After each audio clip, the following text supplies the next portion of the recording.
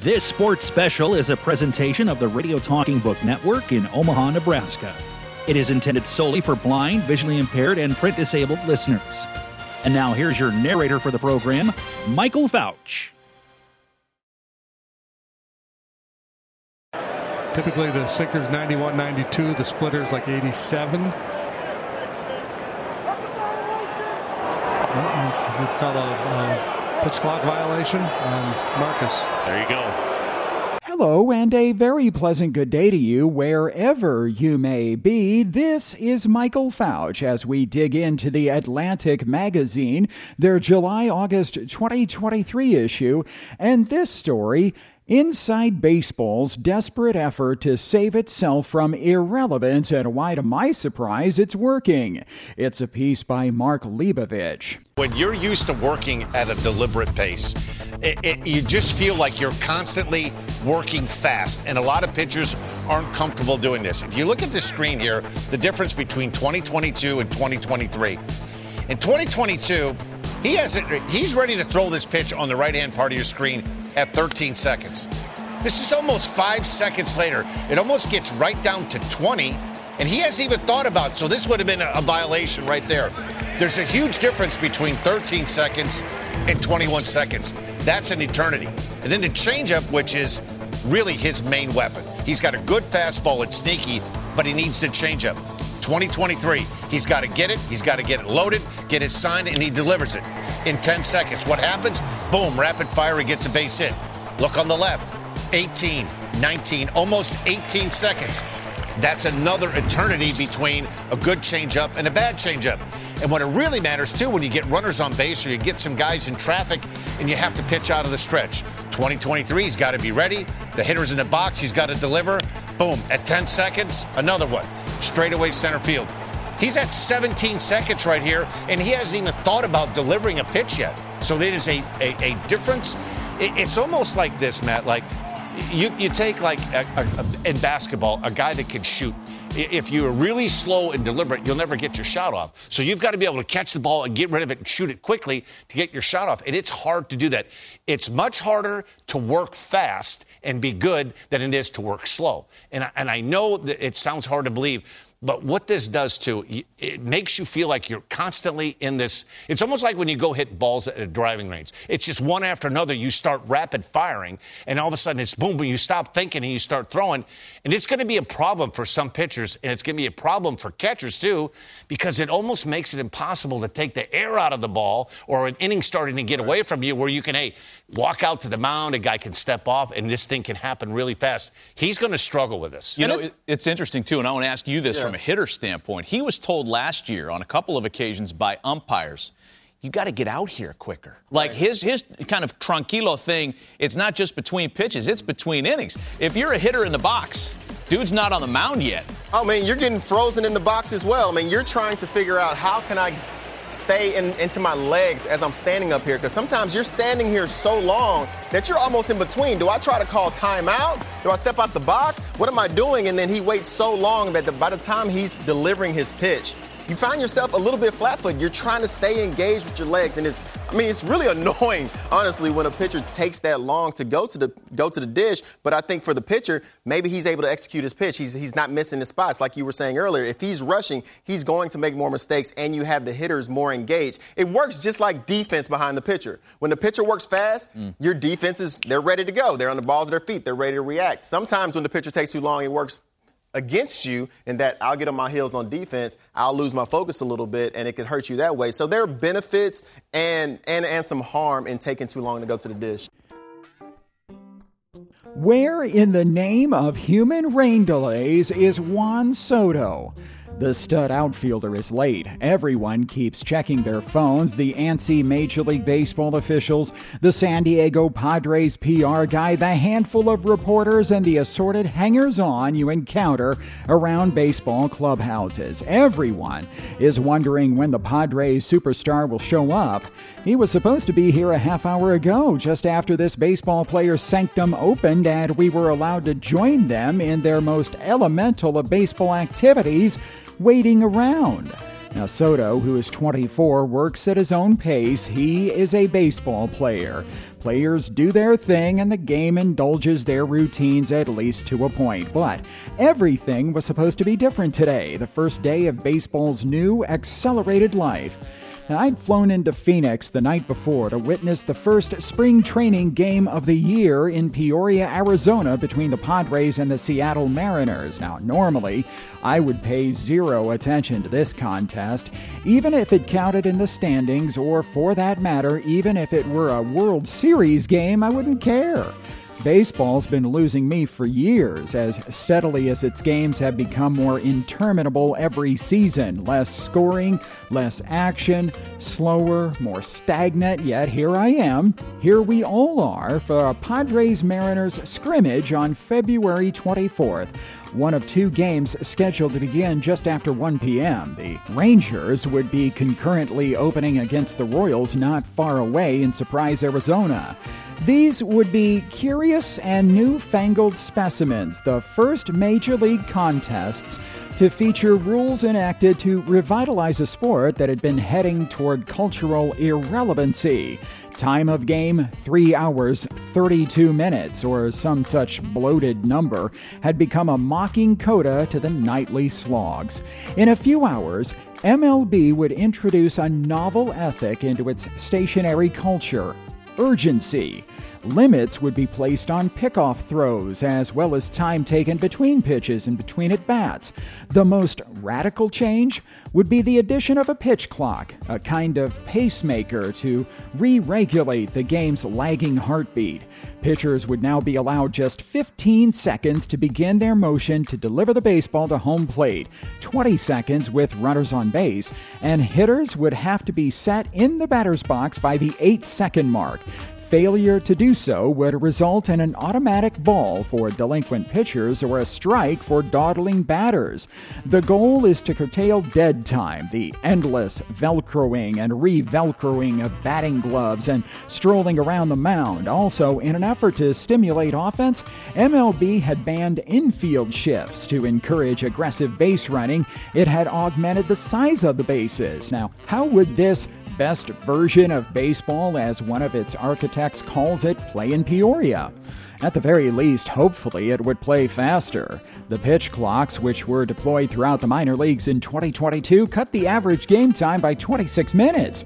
Pretty much everyone who experienced this sped-up rendering loved it, but that was the minors. And it's one thing for a spectator to be anesthetized over several years and crave something new, but what would the royalty think? And how would this affect King Juan if he never gets here? A Padres PR guy is apologetic, explaining to me that Soto is still relatively new to the team. He was acquired from the Washington Nationals last year, and that the staff is still trying to divine his propensities and quirks. After about 40 minutes, Soto appears through a side door and heads for his locker. He pauses and scrolls through his phone. I think about walking up to him, but my legs will not move. It's funny that way with pro athletes, my earliest idols. They can be extremely scary to approach. I've interviewed presidents, Nobel laureates, and all flavors of tycoon and luminary over the years, and never felt intimidated, but put me in front of a partially dressed man-child in pajama pants who can hit a baseball, and I'm suddenly reduced to a puddle at his feet. Juan, hey, I say, finally moving toward him. I gotta go over here, Soto says, blowing past me and into a training room. After another 10 minutes, Soto reemerges and starts bantering in Spanish with two of his teammates, designated hitter Nelson Cruz and star third baseman Manny Machado. They stand in a huddle, giggling a few feet away from where Xander Bogaerts, the former Boston Red Sox shortstop who signed an 11-year, $280 million contract this past winter, is being interviewed.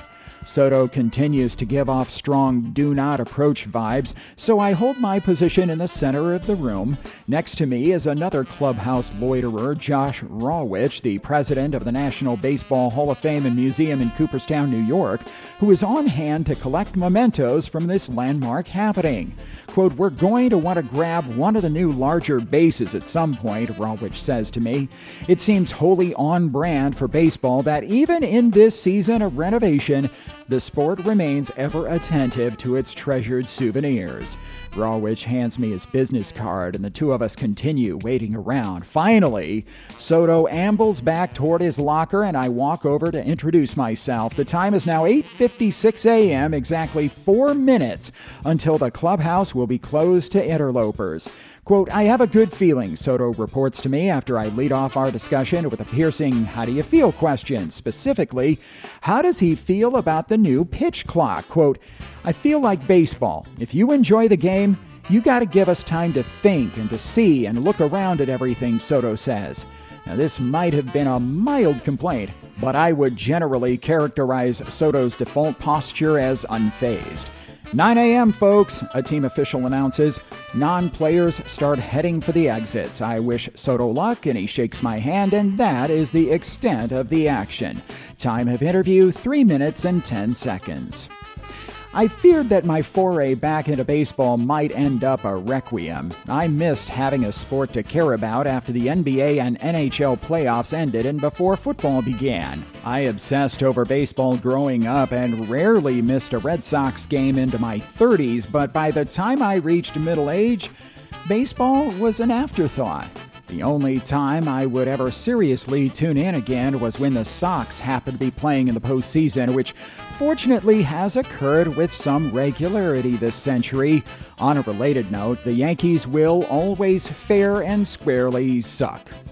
The so-called national pastimes fade into bygone territory has happened simultaneously with my brain speeding up to receive the various dopamine pelts coming at me from my phone, laptop, NFL Red Zone channel, or whatever else captures my attention, instead of the latest chore creeping past midnight on the MLB network. Apparently, there were many of us. We were reflected in audience surveys and TV ratings and testimonials from pretty much every longtime baseball fan I knew. Annual game attendance dropped from 79.5 million in 2007 to 64.5 million last year. And then there was the separate constituency of younger fans and thrill seekers who never got the baseball thing to begin with and weren't exactly binging Field of Dreams and George Will columns to find out what they were missing. I remember a few years ago trying to get my then 13-year-old nephew Carlos excited about the longest ever World Series game, which had been played the night before, a 3-2 victory by the Los Angeles Dodgers over the Boston Red Sox in 18 innings, 7 hours, 20 minutes. Carlos flashed me a classic, "Okay, boomer," smirk, even though I'm not a boomer, and went back to his Minecraft or fantasy football or whatever the hell he was doing. Baseball had a great run, a nice century. Boxing used to be huge too. Times change, tastes veer, attention spans shrink. Cultural gems become cultural relics. It's no one's fault. We move on to new things. Roger Angel died last year. Vida Blue left us in May. His Topps card was in the spokes of my bike. Nothing is timeless, not even baseball. Each morning in years past, MLB Commissioner Rob Manfred would review daily reports charting the advancing lengths of the previous night's games. Quote, "It was not a good story," he told me. "Last year was so depressing, I just stopped doing it." Manfred, who started as commissioner in 2015, knew that the game had hit a bad seam. To avoid further decline, baseball would have to save itself from lethargy. I came in as kind of an embedded spectator to this operation beginning last fall when I attended Game 4 of the World Series between the Philadelphia Phillies and the visiting Houston Astros. My 3-hour trip up I-95 from Washington, D.C. told its own story of the cultural ghetto that baseball now inhabited. As I drove, I sampled the sports radio offerings in various cities. Around D.C., everyone was fixated on the news that the hideous owner of the Washington Commanders, Daniel Snyder, might finally be unloading the once venerable NFL franchise. Baltimore stations featured intense concerns over the contract dispute between the Ravens and their star quarterback Lamar Jackson.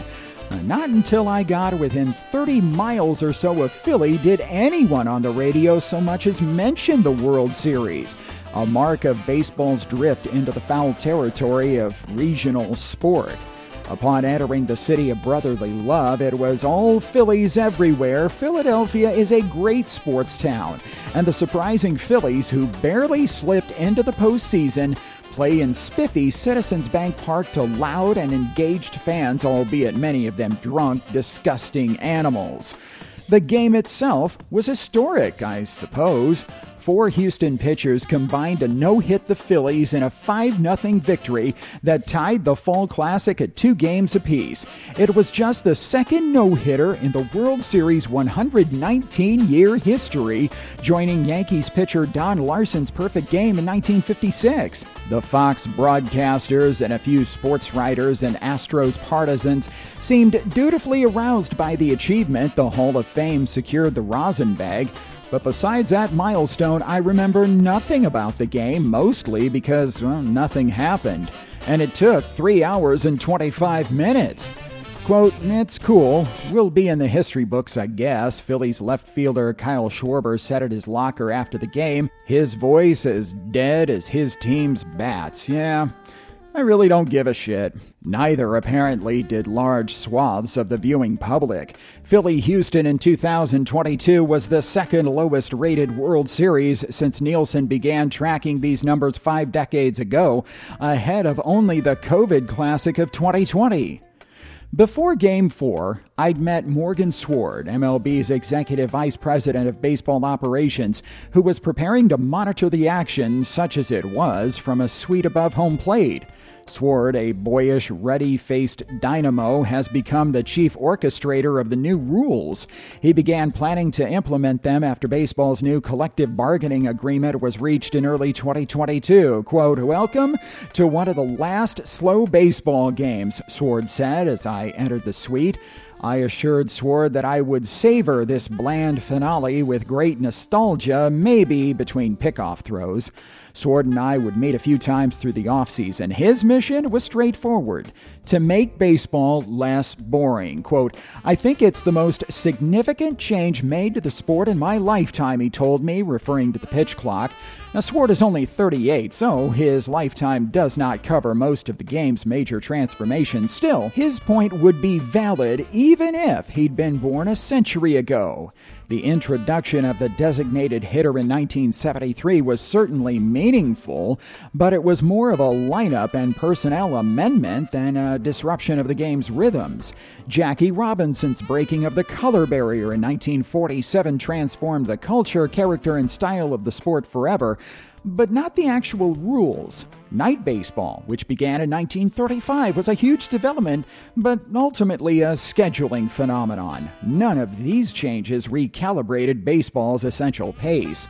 For years, the league had done its best to speed things along, but the enforcement mechanisms were toothless. If a player was particularly lackadaisical during an at-bat, an umpire might tell him to hurry up. If he was a habitual slowpoke, MLB might send out a warning or, at worst, issue a fine of a few $100s. That's loose change to a multi-millionaire offender. Quote, "The league office would send letters fining the players," Theo Epstein told me. Epstein, the former general manager of the Boston Red Sox and president of baseball operations for the Chicago Cubs, masterminded those franchises' first championships in 86 and 108 years, respectively. And we'd have to have someone in the office take the letters down to the clubhouse to the players so they could crumple them up in a ball and then say, "Just tell me how much the next fine is." When Manfred took over as commissioner, he made it clear that speeding up the game was a priority. he instituted a set of relatively minor adjustments that nibbled a few minutes and seconds away here and there, limitations on warm-up throws, in-game conferences, and pitching changes, eliminating the need to throw 4 outside pitches to complete an intentional walk. But this did not address the biggest drag on time, pitchers and batters futzing around between deliveries. So, starting this season, excessive delay would be punishable by balls and strikes, a direct performance cost that could influence the outcome of the game and the player's statistics. After 2 unsuccessful pickoff throws by a pitcher, an unsuccessful third one would advance the runner a base. Quote, "The one thing you learn about discipline in baseball is that money is a very weak deterrent," Manfred told me with a resigned laugh. "The things that work affect what players really do care about. Do you win or lose? Does it affect how well you do your job?" Baseball has been eager to bring pitch clocks to the big leagues for years, especially after its top executives saw how effective they were in cutting game times in the minors. After a reorganization of the sport in 2020, MLB gained oversight of minor league baseball, which became a laboratory for potential innovations. The league also conducted fan surveys showing that not only did fans want a brisker pace, they also did not care for all the walks and strikeouts and pickoff throws. They craved more action and offense, more balls hit into play, more doubles, triples, and stolen bases. But MLB could not quickly implement any of these big changes without the approval of the Major League Baseball Players Association, a colossus of a sports union that tends to be fiercely distrustful of management. This is particularly true of rule changes that owners might impose that could affect players' livelihoods. Baseball in general is the most change-averse of games, bound like no other major sport to its quirky traditions and rules, written and unwritten. Players can be a notoriously delicate bunch, protective of their routines and hypersensitive to workplace disruptions. Baseball's last collective bargaining agreement expired after the 2021 season, which resulted in an off-season lockout that delayed spring training and the start of the 2022 season. A game that was ailing to begin with now appeared headed for a catastrophic work stoppage. Some fans responded with their standard laments about the greed, arrogance, and ineptitude of the game's leaders, but perhaps more worrisome, many others didn't seem to care all that much. Would anyone really miss baseball? In March 2022, MLB owners and players reached a deal on a new 5-year collective bargaining agreement, ending the lockout after 99 days. Beyond the major points of contention over minimum salaries and bonus pools, the agreement made it easier for MLB to change the rules. A new joint competition committee was formed to deliberate over new rules. It was made up of 6 owners, 4 players, and 1 umpire, so management effectively controlled the panel. 6 months after the new agreement was signed, the league announced a more enduring salvation, the pitch clock, coming in 2023. Though the Players Association accused the Commissioner's Office of refusing to, quote, meaningfully incorporate the player feedback, this was perhaps the most enlightened addition to baseball since batting helmets, or maybe soft-serve ice cream served in mini batting helmets. In September 2021, I had attended a California League game in San Bernardino that deployed one of these beauties. It was a revelation, and I hoped to preview. Unbeknownst to me, Sword and a few members of his team had attended a California League game a few weeks earlier in Rancho Cucamonga and had a similarly effusive reaction to what they saw. The innings flew by in San Bernardino, even though the 2 teams I was watching, the Inland Empire 66ers and the Rancho Cucamonga Quakes, scored tons of runs. I was focused on the action and barely checked my phone. Rancho Cucamonga won 8-7 and the game was over in 2 hours 40 minutes. A few days later, I attended a clockless MLB game in Los Angeles that was, comparatively, like watching grass grow, albeit the lush and manicured pastures of Dodger Stadium. News of the coming rule changes, particularly the pitch clock, was met warily by some major leaguers.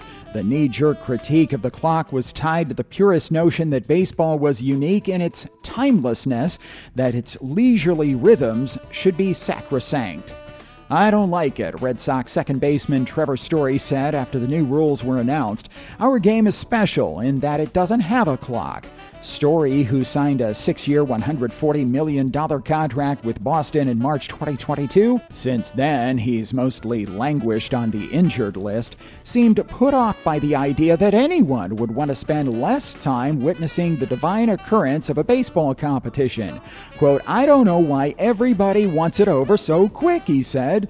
Well, ideally for Red Sox fans, his contract would be too. In general, the baseball must be timeless decree is lazy and dumb, and typically trotted out by those who have never endured a 37-minute inning with a melting down 6-year-old on a school night. For starters, no one was proposing placing a timer on baseball's substantive action. They are regulating only excess time between pitches, the practice swings, swatting of bugs, and staring at dirt. Unlike an NBA game, whose essential activity will always cease after 48 minutes barring overtime, a baseball game is still measured in 27 outs per team barring extra innings. No one activates a timing device after a ball is hit. The play is over when it's over. If a pitcher can't get a batter out, no buzzer's gonna save him. If neither team has a run advantage after 9 innings, they keep playing. Quote, "I think the statement that baseball is the game with no clock is more facile than deep," Manfred, the MLB commissioner, told me. He mentioned an interview conducted by the sports broadcaster Dan Patrick with Tom Boswell, the exquisite former baseball columnist for the Washington Post. Boswell, Manfred told me, was thrilled by the new rules and said he was back to watching baseball, which the commissioner said it helped him appreciate how far things had deteriorated. Quote, "You know, it's one thing when you're talking about Joe on the street," Manfred said, "but when you have people who make their living in the business saying, 'I'm not watching as much,' well, you have a problem." Epstein told me that when he was running the Cubs after they were eliminated from contention, he would watch every postseason game between the remaining clubs, or he would for as long as he could stand it.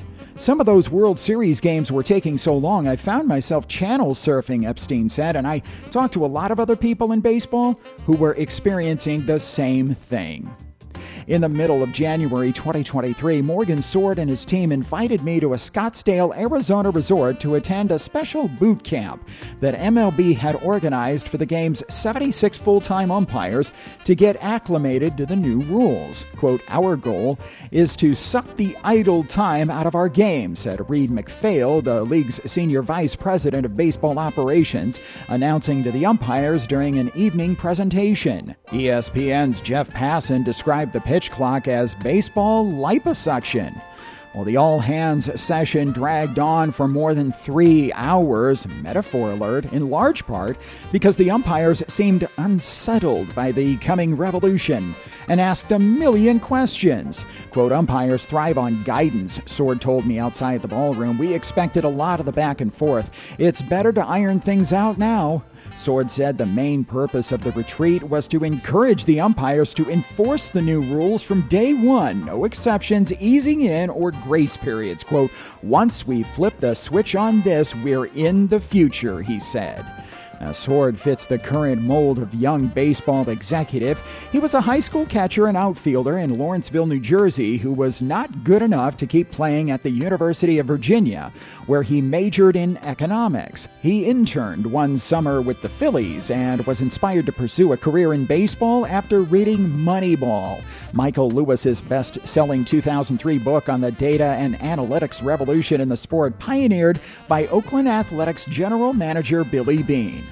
Like many concerned keepers of the game and its traditions, Sword will often explain the creeping dispassion for baseball in terms of that overcooked analogy about the boiling frog in the pot. Quote, part of what made this so tricky was that the games were getting 2 or 3 minutes slower every year rather than a half hour slower, so there was never a point where it felt like a real emergency, he told me. I offered an alternative analogy comparing baseball's predicament to a slow-growing tumor that the new rules would surgically excise. Quote, I prefer to go back to the frog, Sword said. How did America's beloved old frog find itself in such mortal danger? Well, baseball's slowdown took many forms and had no shortage of culprits. The Moneyball innovators placed premium value on hitters working counts and taking walks. Grinding out at bats became a thing. Players with king batting eyes became folk heroes. Lewis introduced Reeder to a newly coveted minor league infielder, Kevin Youkilis, the Greek god of walks. Meanwhile, a boom in pitching talent and optimization tools led to an obsession with hurlers missing bats. Pitchers throw significantly harder than they used to. Fastballs now average 94 miles an hour, which requires greater physical exertion and, in many cases, several seconds more recovery time between deliveries. The result, more strikeouts, more walks, less contact with the ball, less offense, and less action.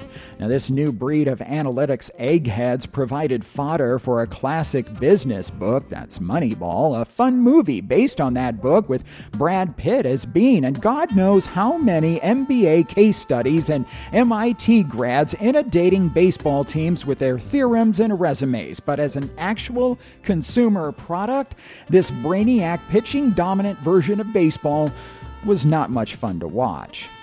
Quote, look, there's nothing wrong with analytics, Manfred told me. The problem is they've been used to solve for one thing. How do I win baseball games? And that's a very narrow goal when you think about the business overall. Manfred, who started working in baseball as an outside counsel in 1987, joined the league full-time in 1998 as the executive vice president for labor relations and human resources. Fidgety and intense, he can evince the aloof manner of a lawyer bureaucrat who quite obviously never played the game. He also talks like this. Analytics can quite frankly ignore what your business optimization should look like in terms of revenue. Well, as a practical matter, he says, statistical probabilities take time to process and disseminate. A bench coach, for instance, might notice something from the dugout, and then he might consult a spreadsheet and call to the batter, who then might step out of the batter's box for a few seconds while he receives the information. The catcher might then try to adjust the pitch sequence or adjust an already complicated set of signs, which might necessitate a visit to the mound. Another example, the shift. Refined data have helped teams become more precise at placing their defenders where opposing batters are most likely to hit the ball and adjusting for specific counts.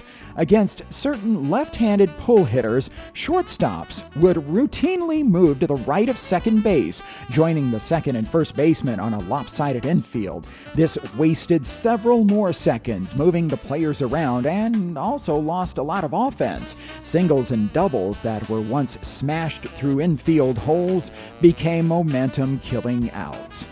Beyond the cold tyranny of numbers, the culture of baseball had evolved in the direction of dead time. Every team, for instance, embraced mental skills coaching, which encouraged players to slow the game down with assorted breathing, visualization, and relaxation techniques. Likewise, certain batter's box tics, such as the Red Sox Hall of Famer David Ortiz spitting on his hands and clapping them together, had become legendary.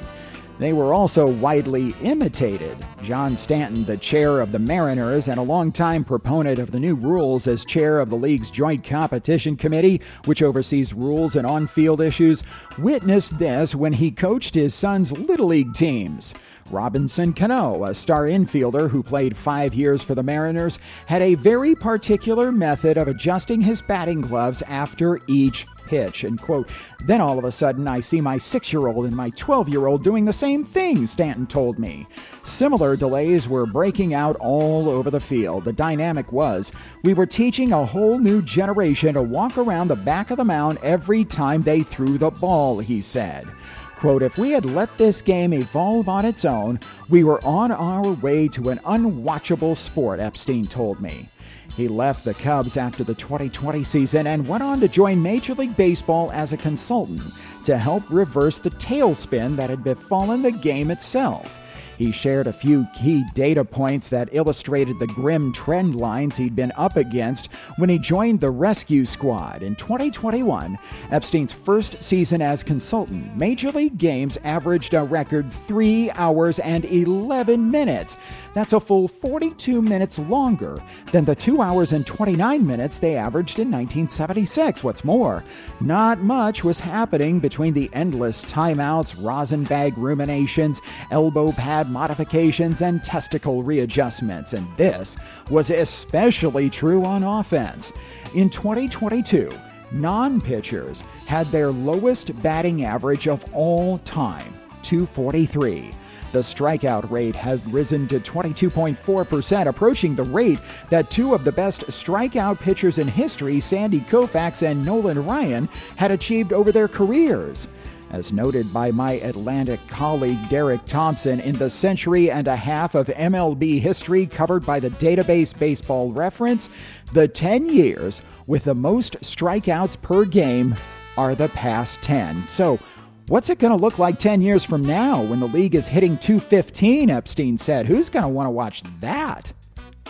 After my spring training brush with Juan Soto, Glenn Kaplan, an MLB PR executive, walked me through brief visits with the managers of both the Padres and the Mariners. It was a cool Cactus League morning of luminous sun and green grass, the cracking of bats, the thudding of mitts, Shoeless Joe emerging from the cacti. Fans began pulling into the Peoria Sports Complex for the 1:10 p.m. game.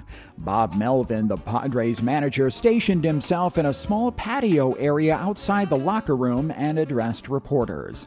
Melvin, a former big league catcher now leading his fourth team, has the wary, seen-it-all manner of an exemplary baseball man. He allowed that it was unfortunate that the slowing of the game had repelled generations of potential fans, but he also spoke of the phenomenon with remove. This was not his problem. Quote, I've noticed it, but I don't really care, he told me. In other words, Melvin would much rather win a game in 4 hours than lose in 2.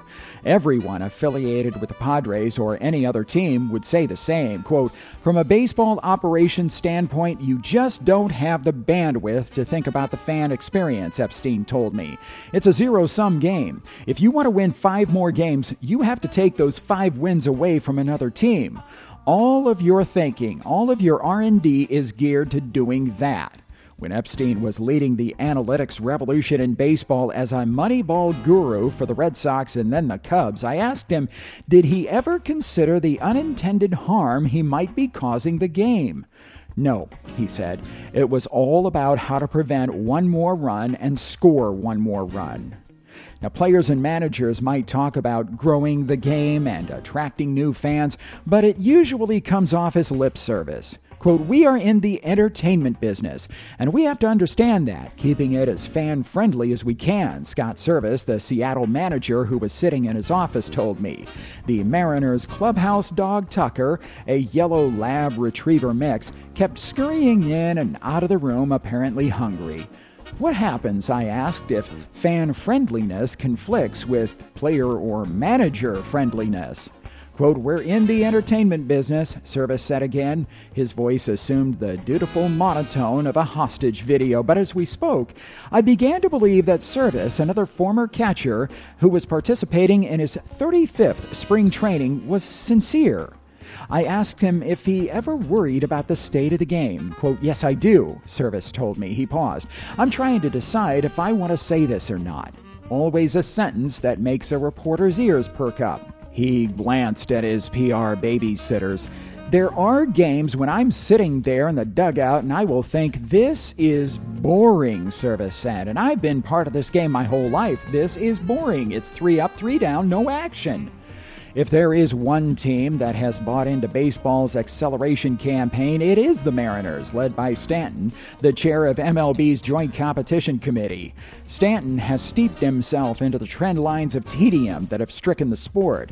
He has also studied how other sports leagues have adjusted their rules to enliven games. The NBA's 24-second shot clock eliminated laborious stall tactics. The NFL made it harder for defenders to manhandle receivers, leading to an explosion of passing offense. Given Stanton's dual roles as chief of the Mariners and champion of the pitch clock, I asked how he would feel if his team wound up winning the World Series on a clock violation. Well, Stanton laughed and then stipulated that he would always prefer that a game not be decided by a rule infraction, but, he said, as the managing partner of the one team in baseball that has never been to the World Series, if we get there as a result of an earthquake that hits the other 29 markets, we will still take it. Sword and Epstein, two of the founding fathers of the new baseball, were in Arizona to witness the Mariners and Padres inaugurate the pitch clock era. I found Sword tapping away on his phone outside the San Diego clubhouse before the game, his cheeks an even darker hue of cardinal red than usual. Normally a relaxed and comfortable presence, Sword was a conspicuous basket case today. He was leaning against the door of a closet marked isolation room, preparing to do a final consult with the umpires and officials from both clubs, and then visit the press box to check in with the stadium's pitch clock operator. A few minutes before first pitch, I settled into a lower box seat behind home plate with Epstein to my left and Sword and Kaplan to my right. Epstein wore a cap pulled low over his forehead and kept his hands buried in his pockets. He appeared more subdued than Sword, or maybe fatigued, given the spirited reunion he'd enjoyed the night before with a bunch of his old pals from the Cubs at a raucous Mexican steakhouse in Scottsdale. Fire dancers, infinite tequila, you know.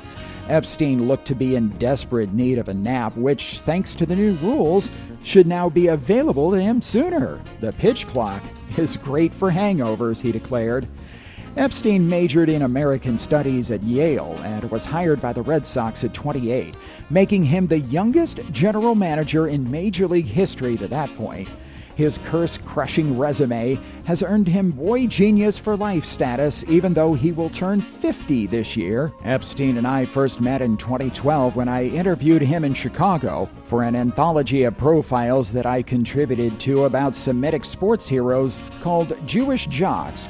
Quote, "Is this a pamphlet or a book?" Epstein had asked me when I first approached him, which immediately won me over, even though he'd already earned my eternal gratitude for his historic Red Sox deeds. Disclosure, I am totally in the tank for this man. Epstein had served on previous versions of the competition committee during his tenures with the Red Sox and Cubs, and wished to remain involved in the rule and reform debates after he left. He wrote Manfred a long letter in 2020 with recommendations on how to best measure fan sentiment, develop new guidelines, and realize the best version of baseball.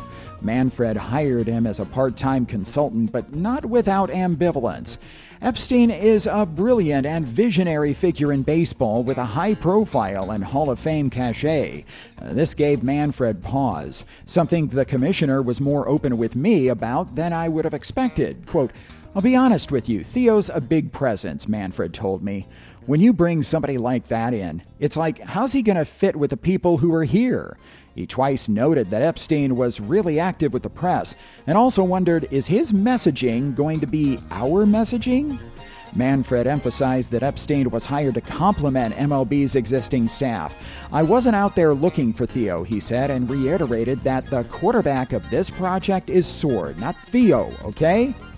Sword, for his part, sounded almost starstruck to be collaborating with Epstein, a product of the Moneyball generation himself. Sword views Epstein, a non-player who transformed the game, as a major inspiration. Now, they had a jocular, easy rapport as they watched the Padres-Mariners game, rooting for one outcome above all, a brisk and glitchless contest with lots of base runners, preferably ending in less than 2.5 hours. Seattle's Colton Wong stepped in to lead off against San Diego's Nick Martinez at 1:11 p.m. It was 62 and sunny. Wong struck out. Center fielder Julio Rodriguez grounded a single into left, and within a few minutes, I barely noticed those big numbers counting down over the outfield fence. A minute later came history. Quote, "So that was the first violation," Epstein said. "I hadn't even noticed."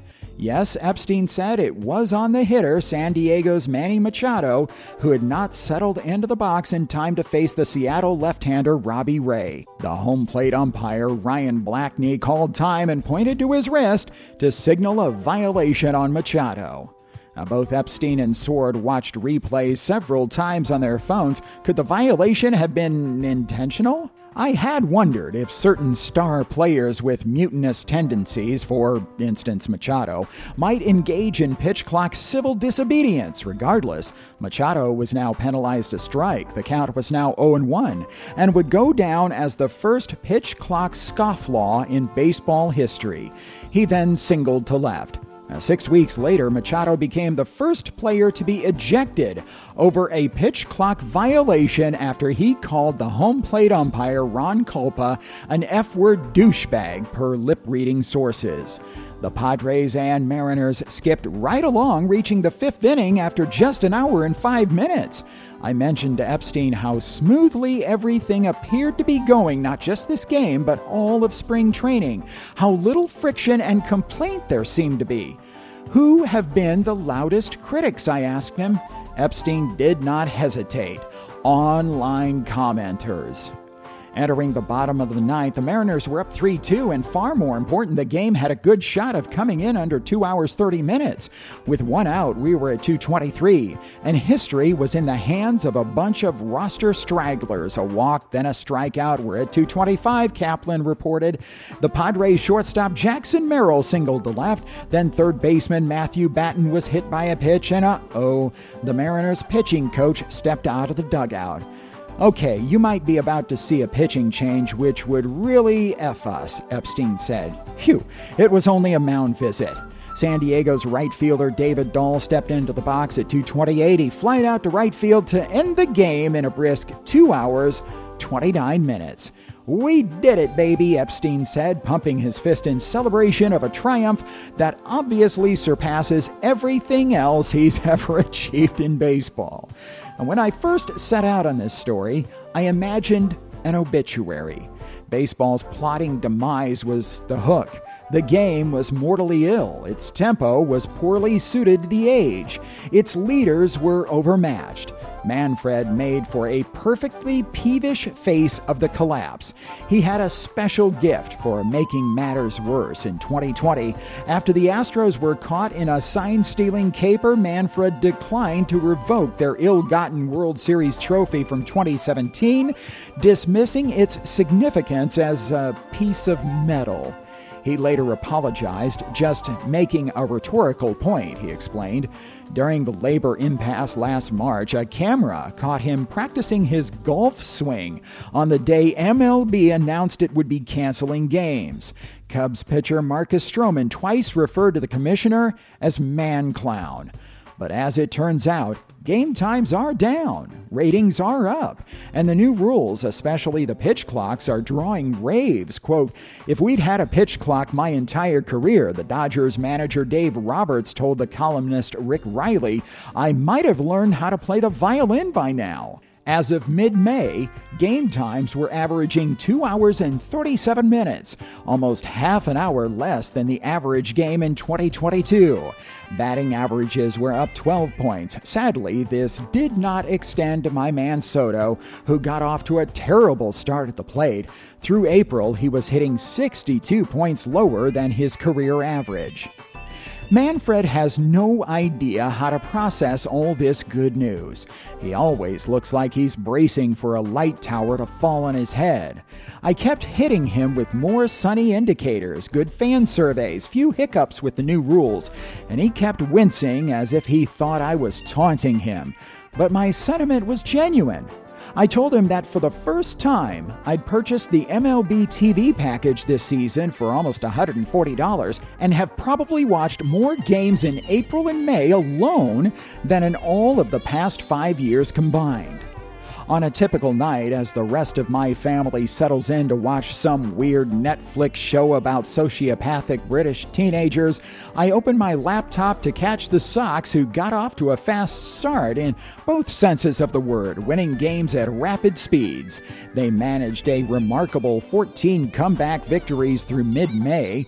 Right fielder Alex Verdugo alone has accounted for 3 walk-off hits, followed by a delirious post-game interviews in which he tries with limited success to get through them without swearing repeatedly. And it's all usually over in time for that night's NBA or NHL playoff action to crush my good mood and poison my dreams before bed. R.I.P. Bruins and Celtics.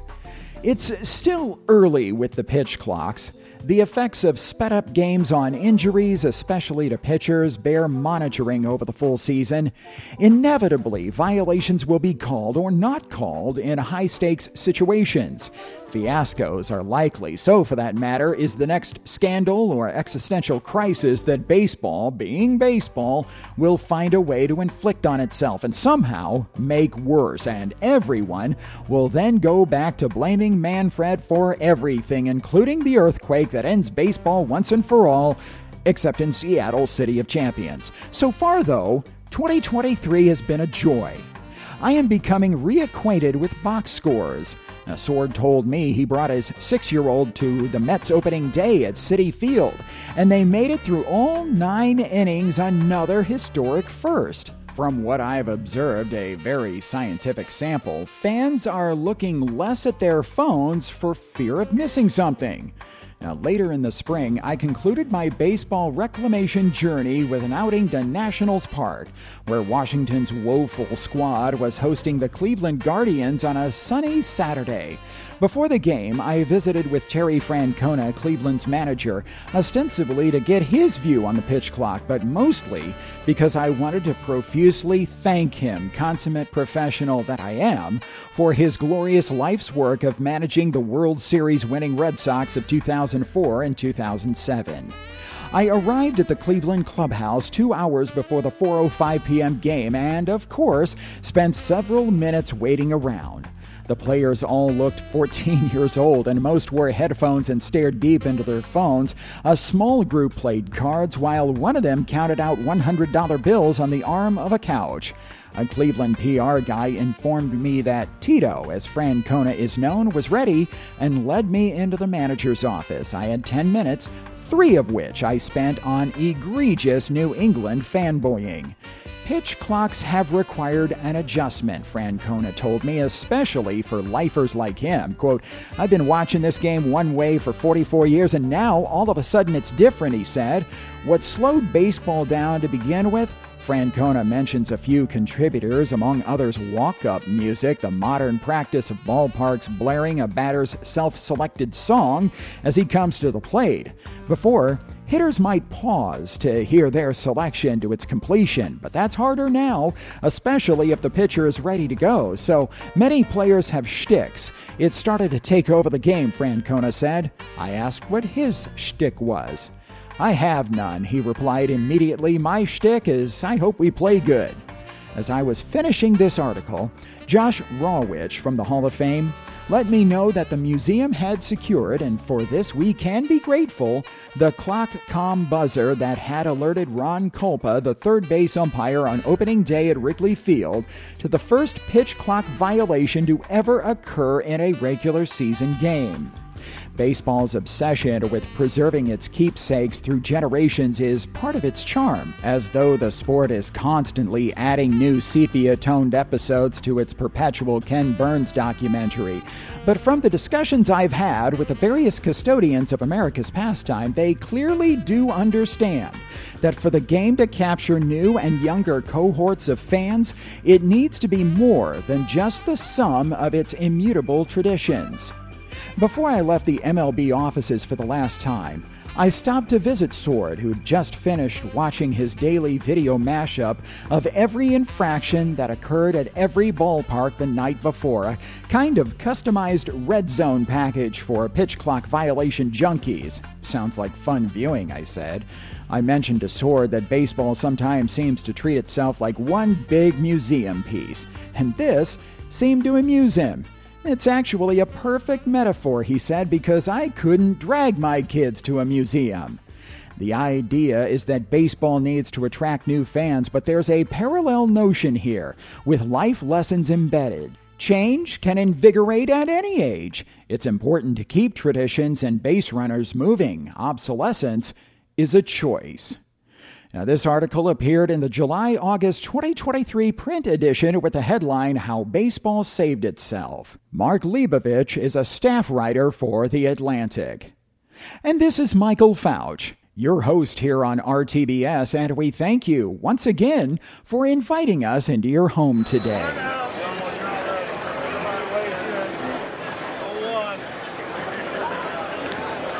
Meanwhile, I believe Manny has just been called for a violation.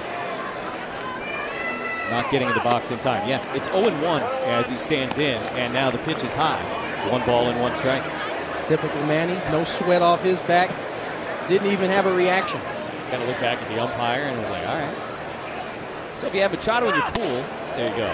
1-1 is high. 2 balls and a strike. So yeah, Manny did not get into the box in the requisite amount of time after Bogart's line to center, and he begins 0-1. We are joined now by the leader of the Padres, Manny Machado. Manny, thanks so much for joining us. We appreciate it. How good does it feel just to be back on the field playing some ball? That's great. You know, this is what we love, and it was the off season couldn't come any quicker, and we're ready to play some baseball. It looks like you're ready to go. You got 2 hits today, so you've got your first hits of spring training, but you also got your first infraction, first violation. I think you set Major League Baseball history right there by having the first violation on the time clock. What happened right there?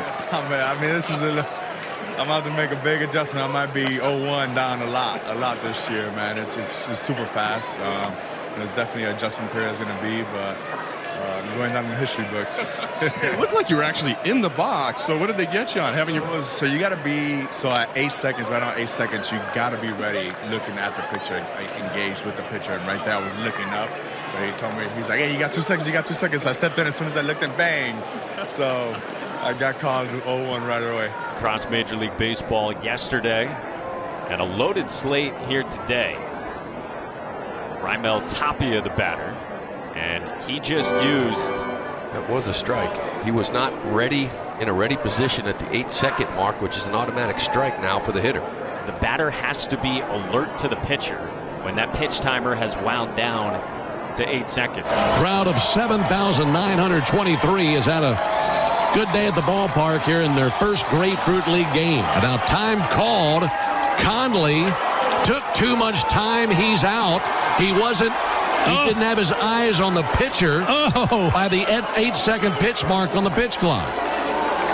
And that's going to be the ball game. Conley was headed to first. He thought it was going to be a penalty for a ball 4. Oh, my goodness. The game just ended on a pitch clock violation. And now home plate umpire John Libka visiting with Walt Weiss down there outside the Braves dugout. Wow. How about that to end an inning?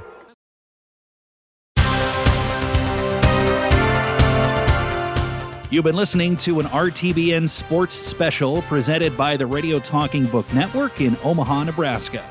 It was intended solely for blind, visually impaired, and print-disabled listeners. The Radio Talking Book Network has been serving blind and visually impaired listeners for 48 years, and we thank you for being an RTBN listener and supporter.